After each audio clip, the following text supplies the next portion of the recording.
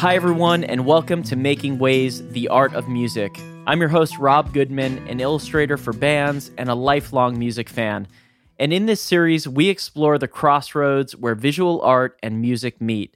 I sit down with musicians and their creative collaborators to talk about the art of music and the stories behind iconic album covers, videos, band posters, stage experiences, and merchandise that all make music so much more than just sound. On this episode, I talk with Ben Lee, a musician and singer-songwriter I have been a fan of ever since I was a kid. Ben started making music when he was a kid in his band Noise Addict and went on to release countless acclaimed solo records with songs you might know and love like Catch My Disease, Cigarettes Will Kill You, Pop Queen, We're All in This Together, and his latest single, Born for This Bullshit. And in this conversation, I speak with Ben and the music video director for Born for This Bullshit, Byron Spencer, a beloved photographer, director, and creative who concocted a bizarre, hilarious viral video for the first single for Ben's upcoming new album called I'm Fun, which is coming out later this year in 2022. We talk all about the creative process behind the song and video, what makes for a great collaboration, and how this first single hits the zeitgeist of these strange days we're living through. If you're new to Making Ways, the Art of Music, definitely check out our past episodes. We've got great ones with Krungbin, Speedy Ortiz, Nada Surf, and many more incredible bands and artists. Oh, and we're going to try something new with the show this year. We'll be releasing episodes as we have them. So there's no new season, just great conversations about the art of music for your ears as soon as they are ready for you. So be sure to subscribe and follow the show to get them first. And now, without further ado, here's our first new episode for the new year with Ben Lee and Byron Spencer.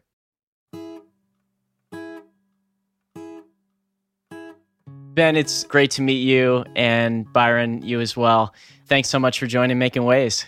Thank you. Thanks for having us. Yeah, absolutely. So let's get started and I want to hear about how you two first met. Byron, I know, obviously you directed Born for This Bullshit, but you've, created the whole aesthetic for I'm Fun. Ben, your new album coming out next year. How did you two first meet as friends, collaborators? Well, there's a fashion label in Australia called Romance Was Born, and they had it was sort of like a installation kind of evening type thing at the Powerhouse Museum. And there were these two kind of just freaky dudes, one playing flute, another doing VR, and there were these projections up on the wall, and I was like, what the hell is going on? I love the look of all this. And I put a little bit on my Instagram story, and then Byron wrote, hey, that's me. And so I started looking at his work, and I so resonated with the aesthetic. Like, things I connect with, they're not always like things I've done before or anything. There's an energy to them, and there was a color and a playfulness.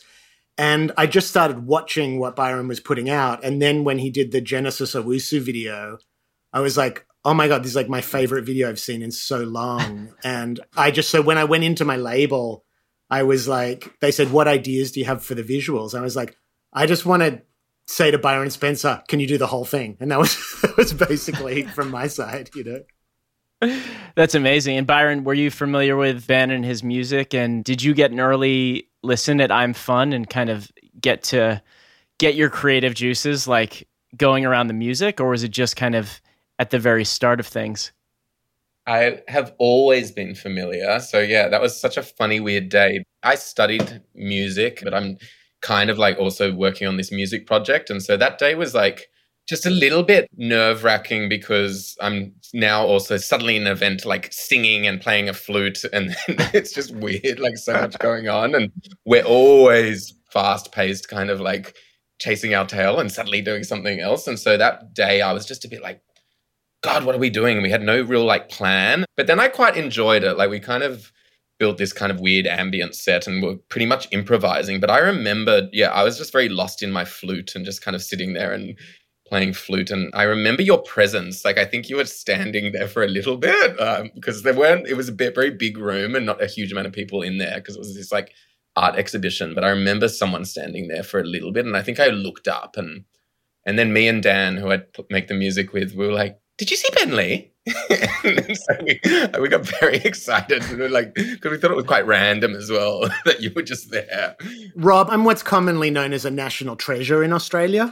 So I know, my presence Ben. can be very intimidating. And then afterwards, you find out that night, has now blossomed into this like amazing collaboration. I want to hear about the aesthetic of the new record, both from like the music side, Ben, and then Byron, what you've brought to it from the visuals. Like, what was the feeling that you wanted to convey? Yeah, well, for me, musically, there's a collage-like nature to it, to the music, because it was made during the pandemic. So there was like sending stuff around. So automatically you get this kind of collage feeling. But there was also this mixture of the aesthetic I grew up in by musically having people like Money Mark and John Bryan and, people that were sort of from the generation above me that I met in the 90s and everything. And then getting people like Shamir and Georgia Mack and Sadie Dupuis, who are like younger generation, and kind of going like, oh, wow, like me and my slightly left of center tastes is the glue that can contain all of these references. And I guess I sensed in Byron almost like the same kind of thing I saw in like cut and paste fanzines in the 90s. Like it was just, even though the tools have changed and there's a lot more digital and the possibilities are so different because you can shoot so much in such a short time and everything, I still sense the same kind of DIY approach. And so that's for me how the music and the visuals came together. And then Byron can tell you about just how it unfolded from his side, I guess. Yeah, Byron, let me hear, like, did you hear the music? Did you just go with Born for This Bullshit first and create that video? Or like, talk to me about how you started to put together the visual aesthetic of the album. Yeah, I heard the music and I listened to that, and then we got on a phone call. It was kind of like the first thing was that it was a little bit time pressing, as they always are. In a lockdown. Yeah, and then it was lockdown right. mixed, which I think also is now. There's always like a twist. Like we have to all do it separately and we need it like soon. The pandemic kind of ingredients have been quite fun for me in a even further DIY approach, which has been fun, but also a little bit tricky at times. Like I guess like just missed also like set dynamic and just like the humanness, but we still were lucky. Like we obviously needed to make it in a way, but we still got to obviously shoot just with very small team. I think the thing that resonated most with me was when we were just kind of like talking at each other a little bit, and I think just like spurting out things we like. And I'm just super into like pop culture things that keep happening, like Instagram filters. And I've always loved filters like Snapchat. And when you said elf yourself, I think that was the first thing that really popped in my brain. I totally know that, but I didn't connect the video with that. Yeah, I was like, we were just started talking about ideas. He was like, what about your head on something? And I was like elf yourself. And suddenly I think then the dancing came into play too. Wait, why is this not part of the marketing campaign where like I can paste my head into this video? Or budgeting restrictions. But that's a great idea, Rob. Ben, I wanted to ask if that kind of like maestro, editor role played into all these collaborations you had on the new record. Like when you're bringing in all these people, Shamir and John Bryan and all these folks, and you're asking them to collaborate with you, but it's coming through your filter, your lens, you're deciding kind of what ultimately is going to end up on those final tracks. How do you approach that from the standpoint of collaboration and editing, and then ultimately like seeing your vision through? Well, I think you have to go back earlier and you have to go, it's 95% casting, right? So if you ask the right person to do a job, you stand a way better chance of them just delivering the first time the right thing that you like. Because for me, if I ask Joey Waronker to play drums on something and it's the right song for him, he's going to kill it because it's Joey Waronker. If I send stuff to Money Mark, I know he's going to send back 2 or 3 passes through the whole song, and I'm going to look through it for the hook, because that's how they got the hook for So What You Want or for Where It's At, the Beck song. He's got a long history of his skill set is off his own just response to the music. He'll noodle around and play some simple things that just become like the best ear candy. So anyway, it's all casting, right? And then you have all the stuff. And then for me, my friend Justin Stanley, who co-produced the record, his job was really, I brought all the sessions to him and I went, let's go through it with a fine-tooth comb and really see what's working and what isn't. But yeah, it's very mysterious. I used to be more controlling, and I'm now realizing that like the job of an artist, if you're a good collaborator, is almost to be more like a party host. Like, can you throw a wonderful party where everyone's going to bring their best and have a great time and make great memories and not go back home and say, oh, I can't believe I said that thing. Or, you know, like you want to just create an atmosphere where everyone's just open and digging it and on the same page. And I had this moment because a lot of my struggles with finding the right collaborators have been that I like cool and I like hip, but I also like emotion and I like openness and vulnerability. And sometimes in the hip side of things, you find people who are quite shut down and they're not open to vulnerability. And that sometimes be a challenge for me. And there was a moment when I was shooting with Byron and he's playing music. We're just doing footage. And he had some, I don't know, it was like an opera track on or something. And it was so open and so artistic. And I realized that like strip away the like tech punk, you know, whatever like he's known for, kind of like, you know, weird, subversive, like, you know, transgressive magazine kind of thing. And there is like, I'm just trying to sum you up in a way that was very ineffective. But underneath all of that, there is a human being who's willing to be present in a moment and be responsive to that. And that is what really draws me to collaborators, where you kind of go, I don't know what we're going to make together, but let's make something. Yeah, and it sounds like you did that with the music and you did it with Byron for the artwork, because exactly. It sounds like you weren't like super heavy-handed in the art, in the video. Like you knew you loved his work.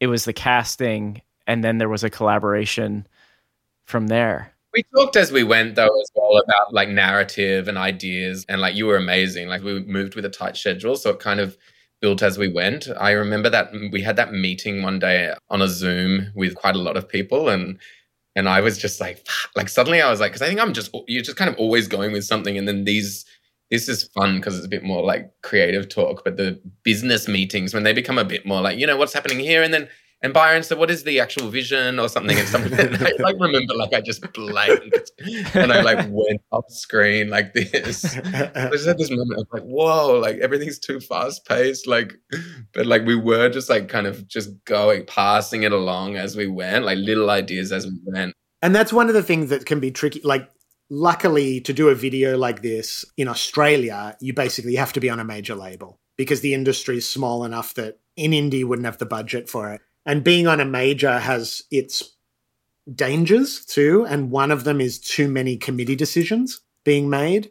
And so from the very beginning, and I absolutely love the creative producer who's me and Byron's mutual friend at Warner, Jess. Like, she is a real manifester and a cheerleader, and she can just go like, let's get let's do it. But I was also at the same time well aware that it had to be like me and Byron on the phone, like, can we feel each other energetically? Because if you make that bond, the rest is smooth sailing. But if you start it from this place of the whole committee is involved, it can get very tricky. It's almost like, what is the core of the project? It has to be two people's minds bumping into each other. And as long as we could keep coming back to that, and now, you know, me and Byron are talking about a second video, and it's almost like you start building a shorthand by collaboration, and you have language that you can kind of build upon, you know, so it's really fun. Exactly. And one of the cool things about rock and roll, you know, which is essentially still the fencing that we are within, is that there's a pretty clear parameter for what works visually, I think, and that is that you either have to want to sleep with the artist or be their best mate.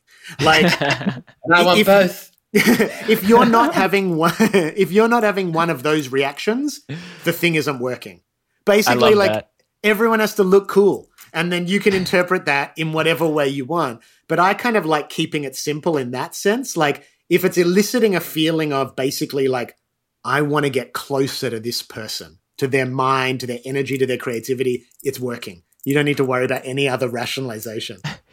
Why was Born for This Bullshit the first single that you wanted to release into the world around this album? Well, it's just such a mission statement, you know? Like, I often find with singles, and like Catch My Disease was a big song because it followed a template that's like from the Beatles, which is basically like the singer singing to the female audience saying, love me. Love me. Like pop music is littered with those kind of songs. I want to hold your hand. Please, please me. Love me do. They're love songs from artist to audience. Please catch my disease, you know? So that is like a great type of hit song off that album, you know? And Born for This Bullshit is another type of classic song. It's a rebel song, right? And it's like, Welcome to the Jungle is that from Guns N' Roses. My Name Is Slim Shady is one of those. Like great singles that basically make you feel like a badass when you listen to them.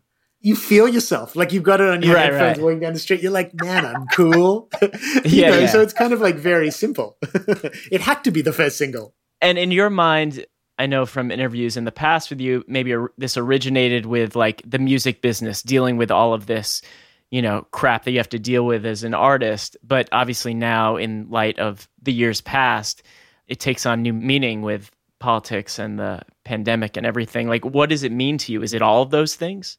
I think in the last couple of years, we've all found a capacity for like suffering and loneliness and worry and fear, and a resilience and courage, and like everybody is persevering, like little kids, like my daughter.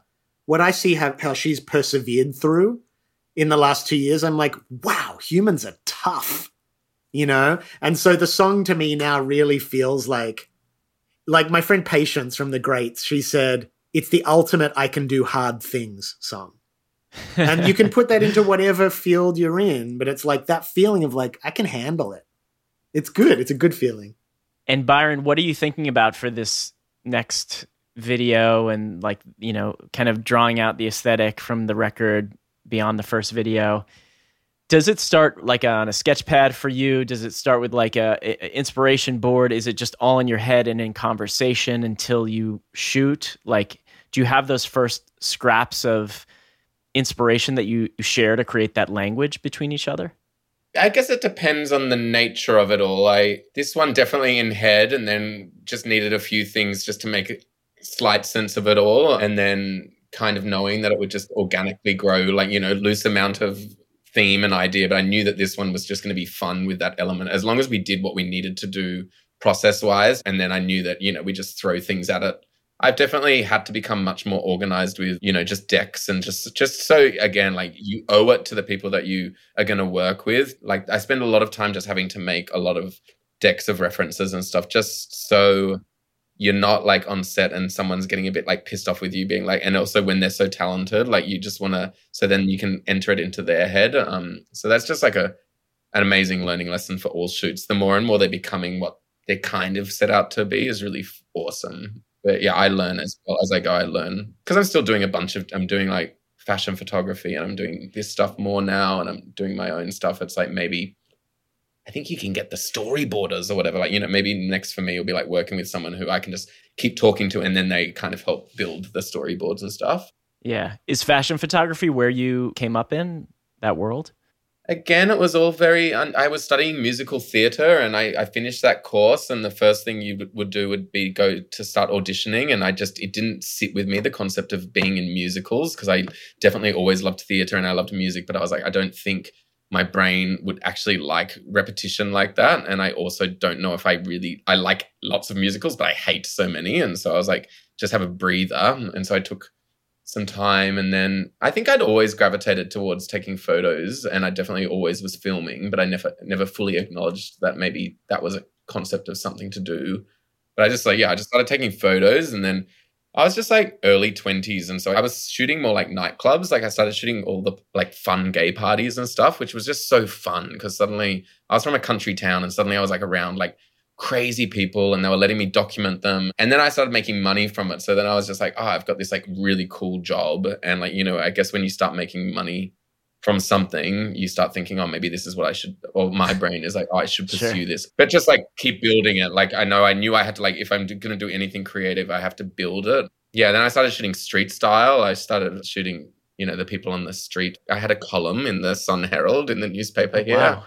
Did you? Which was an awesome job. And for me, like photography has been this amazing gift of realizing like just getting to meet humans and just like have this like privilege of like documentation and just getting to know people. And yeah, the newspaper thing was fun because I just had to walk the streets and just, choose people to shoot. And it was just super fun. And then everything just, kept on changing because then I was friends with a lot of people in like a lot of my friends were studying fashion. And so then I got to practice like photos on their outfits that they were making for TAFE. And then we'd meet a model and then I'd have like more like an amazing model. And then, then it just started unraveling. And then through time, it just becomes more and more like trusting and bigger and fantastical. And yeah, it's such a journey, I guess, because always in the back of my brain, I started like thinking, I need to build this like over time, like, because it's going to have to trust from people and like enough like space of time to let people understand who you are. Sure. I love that. And I think the world now is more suited to people that don't limit themselves to mediums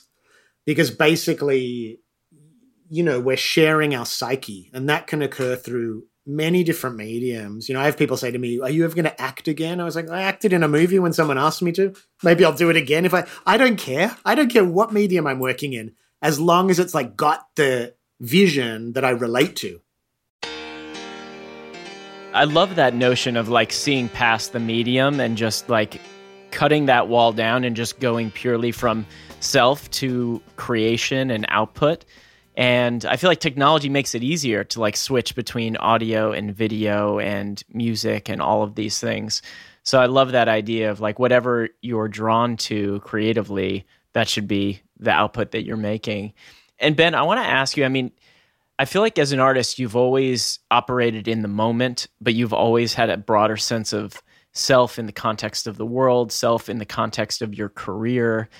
Was there some kind of clarifying moment over like recent years where you said, I'm fun, I'm positive, I accept all of these like twists and turns that I've taken in my career and I'm going to embrace it all and I'm going to move forward? Like where does regret, overcoming, acceptance, all of those things play into where you're at right now as an artist?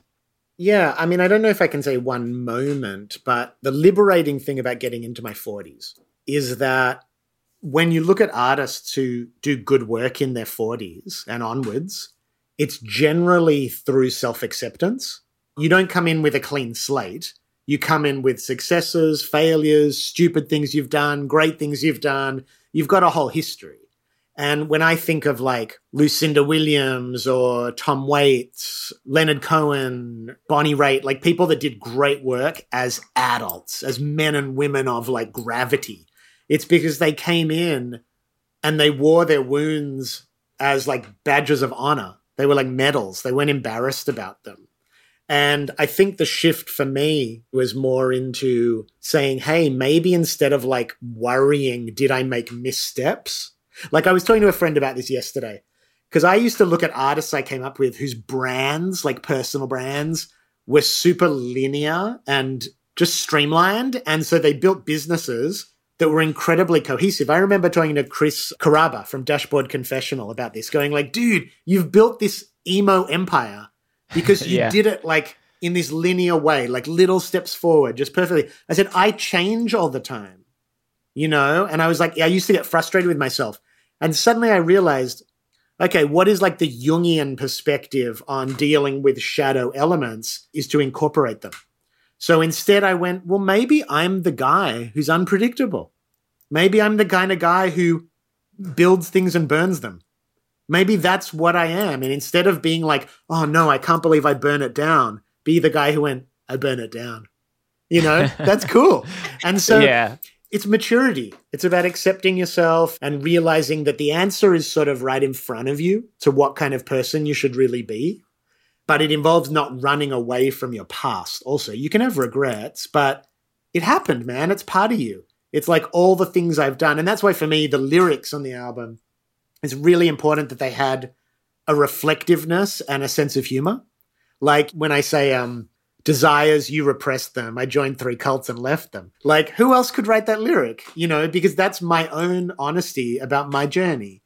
And once I can laugh about it, I give everyone permission to laugh. And we can all have fun because our journeys are bizarre. It didn't happen overnight. It's like a gradual thing. I'm Sandra, and I'm just the professional your small business was looking for. But you didn't hire me because you didn't use LinkedIn Jobs. LinkedIn has professionals you can't find anywhere else, including those who aren't actively looking for a new job, but might be open to the perfect role, like me. In a given month, over 70% of LinkedIn users don't visit other leading job sites. So if you're not looking on LinkedIn, you'll miss out on great candidates like Sandra. Start hiring professionals like a professional. Post your free job on linkedin.com/achieve today. And what can listeners expect in the music and in the lyrics on the rest of the record? Like, what makes you really proud about this one? I think in some ways this is both my most profound collection of songs, and my most sensually enjoyable. So I think what's fun is that that's where it meets for me, that you can listen to the lyrics and go deep with it, but you can also, like, there's great grooves and great melodies and harmonies, and it just feels like it's easy to listen to in like a way of like, I think it will make your body feel good, you know? So I'm excited about that. That's amazing. I can't wait to hear it and hopefully see you play at some point when that's possible. Hopefully you'll come back to the States. I know you're in Australia full-time now. I wanted to ask you both about your creative practices, like what your days are like as artists, as creative people. Ben, you've been so prolific over your career. I think I'm Fun is perhaps your 20th record. The first 20 are the hardest. That's what they say. But you've collaborated with so many. You've had your own bands. You've done Radner and Lee. You've put together these mixtape collections, covered artists as well. It's an incredible amount of work. And I'm wondering if you approach song making, artistry, as kind of going to a job, or you wait until inspiration strikes and then you go with it, or if you're stuck, you turn to other means. And same thing for you, Byron. Like, are you waiting for a project to come? Are you kind of coming up with an intention about the kinds of things you want to work on? I want to hear a little bit about the practice. This year's been like a bit interesting just to start like understanding, like, I think I've realized I'm a bit turbo, and I think like, because I'm like still like manifesting and marinating a lot of stuff I really want to do. So either way, I always keep myself busy because I'm always like going, like I'm always wanting to make something, like I'm always making something in whatever capacity I feel. This year was a lot more juggling between a lot of like other artists, and like that's been like beautifully insightful and like so many opportunities to learn. But it's also been tricky on my day-to-day magic of like creation. Like I always call them my special walks.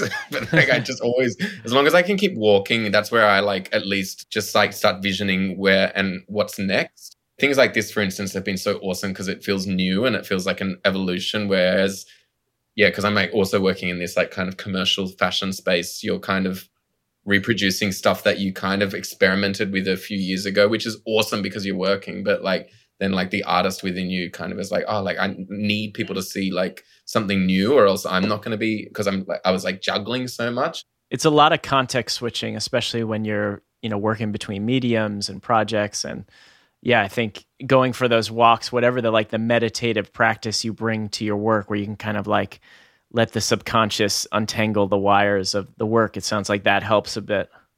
Yeah, I think for me, it's a constantly evolving process, staying creatively connected to myself. Like I've been in promo world the last few weeks of just talking and promoting, and I try and have fun with that. Like, I've got a backdrop and I've got clothes and I got lights, and like we're trying to make it creative still, but I'm still promoting work, which is, it's different. I think I look at it in terms of my own connectedness, like happiness in my body. Creativity flows pretty easily when you're connected to your intuition, I think. So I look at it in terms of like, my recipe for this year has been like, if there's a day where I can jump in the ocean, exercise, and have sex, I will be pretty good.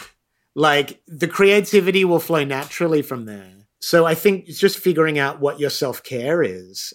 I try not to worry about creativity. Like the more you obsess about it, you can get superstitious and weird about it. I kind of go, look, I'm 30 years into my career. I think I've made it through imposter syndrome. which was probably took the first 25. No. And now it's a matter of going like, okay, I guess this sort of is my destiny.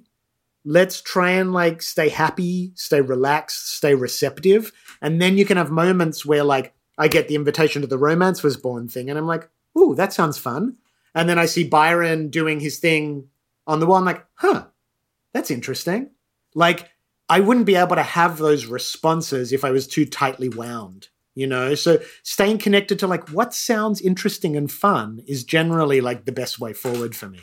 I found that in my life too, like that openness to connection, the openness to kindness. I actually met my fiance on an airplane. We were sitting next to each other. And I think that I had been going into those months prior with an openness to connect with people professionally, personally, in any kind of way. And then I just connect with what you're saying about keeping that intuition, keeping that connection, keeping those lines open. So I love that. Totally. Because I got in this headspace, even I can go into like, oh man, I've just made this record I'm really proud of, where I've pushed the boundaries and I've made the stage bigger. And I start going, what am I going to do next? Oh my God, Right. it's got to be as good or better. And then you start going, what if I recreate these? And then like, hang on, that's not how any of it works. It works by following what you're into. That must just be a hard thing though to like balance, because that's what I'm scared of. Like further down is just like that constant need, and then that's the maybe like crazy almost addiction of it all. Like you need to like it needs to be bigger, or like just that kind of always like needing to shock or surprise or whatever. But I've also admire artists with long careers who reject the capitalist framework of everything has to be bigger. Like when I look at David Bowie, he had very interesting periods that have had bigger impact on culture that were further out of the public eye. They weren't those big moments. Same with, you know, Bob Dylan. For me, like Andy Warhol, like the screen tests are the thing I most connect with of any of his work. Most people don't like those. With Woody Allen, I like Interiors. That's my favorite movie of his. With Scorsese, I like King of Comedy. I like the things that didn't work or weren't bigger. So I try and have the attitude that it's an adventure. And as long as you keep ducking into the mainstream every few years and going like, hey, still here, you can do whatever you want. I love that. Is that what you might say to your younger self? I mean, do you ever think about that? Like, what if I'd had this mentality? Or, I mean, you started so young, Ben. If you could pull, you know, childhood Ben aside, what would you say? It's hard to think in terms of myself. I know with younger artists, when I mentor, because that you find yourself in that position more as you get older. With like Amy from Amyl and the Sniffers, like she said, oh, can I run some things by you just I'm going through business-wise? Because people want to talk to other people that have been in the mainstream and outside the mainstream for long periods and go, how do you navigate it? But what I generally say is my number one thing, this is so weird, but this is like my number one piece of advice, is that, you know, that Spike Lee movie where Ed Norton's going to prison and it's the last 24 hours of his time as a free man. So it's like he's in New York and he's going to go to prison. And one of the last scenes is he's done ecstasy and been out at the clubs and had remorse and like, you know, and then he turns to his friend, he goes, punch me in the face. And his friend's like, what? He goes, fuck me up. If I go into prison looking like this, I'm going to be the bottom of the food chain. Make me look like a tough guy. Fuck me up. And then he goes into prison battered. And you know that like he's going to get a certain level of respect that he wouldn't get if he went in unblemished. And I think artists, if you're going to work with corporate entities, which we all are, but whether it's labels or advertisers or whatever, you got to go in there with a black eye because they're not going to mess with you. And, you know, I'm not an artist. I don't make demos for labels. I'll make my record. If you want to put it out, put it out. If not, I'll put it out myself or I'll give it to someone else. If you start the process by being someone that needs permission for everything, that is going to be the train that you're going to be on for your whole career. If you have those fights in the beginning and you go, hey, see this? That's my territory. You don't come in here. Happy to connect with you. Love the support. Amazing. But this is my space. You have to be a bit like that early in your career, or you're going to do it later and it's going to be harder. Like, I think for someone like Taylor Swift or someone like that, winning those rights back later, they become difficult. And she's done it, and you can do it. But man, it's hard. When there's millions of dollars at stake, it's hard. So do it in the beginning. Carve out your territory. That's your space. Don't let anyone into it. Accept the consequences of that. And I guarantee it'll give you freedom down the line. I love that. Did you have that as a young artist? Yeah, unintentionally, you know. Like, I didn't intentionally do. But in some ways, every time you make a decision that is not the one that they want you to make, you're doing that. I wasn't able to articulate it this early, but I think I always looked at like Neil Young doing a feedback album and going, oh, there's points in your career where you have to give the middle finger. And once you do that, people don't mess with you in the same way because they realized you can give it up. Right, right. It's like negotiating. Once you can walk away, your power is bigger. So the podcast is all about the art of music. I wanted to ask you both about what you view as the connection between visual art, video art, and music, what it's meant in your own work, what it's meant for the artists that you love. I mean, Ben, throughout your career, has the album covers and the first videos and all of that, has that played into your mindset as you're creating the music or thinking about promotion? Does it come kind of more of a sticker on afterwards? I had a bit of a scrapbook. I had a visual scrapbook while I was making the music. And it was like pictures of people like Lee Perry and Captain Beefheart and Tom Waits, Willy Wonka, bric-a-brac lunatics, DIY flawed masterminds, you know? And I was like, that's the energy, the visuals. It's been a journey for me. Like, I didn't grow up in a family that valued aesthetics very much. So they were very much like just of the time. Like, if I look back at pictures of my living room in the early 80s, it just looked like everyone's living room in the early 80s. Like, my parents just did whatever was, you know, on sale at Harvey Norman. So for me, the journey of becoming more aesthetically minded has been a process. And I've been lucky that I've sort of tried to, when people knew a lot about it, great visual artists, directors, I would sort of like learn from them. And now I feel like I do have my own aesthetic sensibility that's like, you take little bits of all the people that you've studied, you know. But I think Byron will have a more interesting answer because you actually do both of these things. Yeah. I'm curious how your brain kind of visualizes music, Byron, and how you create that. It's just imagination, I guess. I can't really like figure out how else to put it. Like with what we did, it was just fun. And I really love that kind of energy of just making really quickly. I just would love to just create like little short glimpses of visuals just with like moments, just to a sound. Because that for me, in terms of like what I would like to show, is just a little bit more simpler and a little bit more like in those, it's like, you know, when you're at the park or like you see one moment and then if it goes to that song and you're listening and it's like that one moment is so special. So I think everything comes back to music for me. Like even, yeah, when you were saying like when I shoot, like I get excited for shooting just because I get to DJ and just like play music that like goes to that moment. And so, yeah, I guess I'm always been like just like mainly driven by music. Ben and Byron, thank you so much for joining the show, for being open to the conversation. I loved it. And Byron, I love your work. I'm a new fan of all your photography and videos. I can't wait to see more of what's coming for I'm Fun. And Ben, I've been such a fan of yours for my whole life, basically. And so it's a great pleasure to meet you and talk to you. And I can't wait to hear the record. So thanks so much again, guys. Right on, man. Thanks for having us. Thank you so much.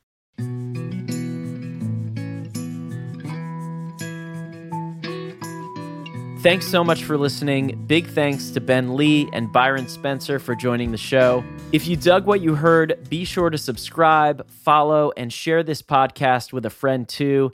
And a great way to support the show is to give us an awesome rating or 5 stars wherever you're listening. Making Ways is created, hosted, and illustrated by me, Rob Goodman. Audio engineering is by Brian Paik at Pacific Audio. You can learn more about the show at makingwayspodcast.com and find us on Instagram at making.ways. And if you have a project that brings together music and art, I'd love to work together. So hit me up. Be well and see you soon. Thanks again for listening. Were you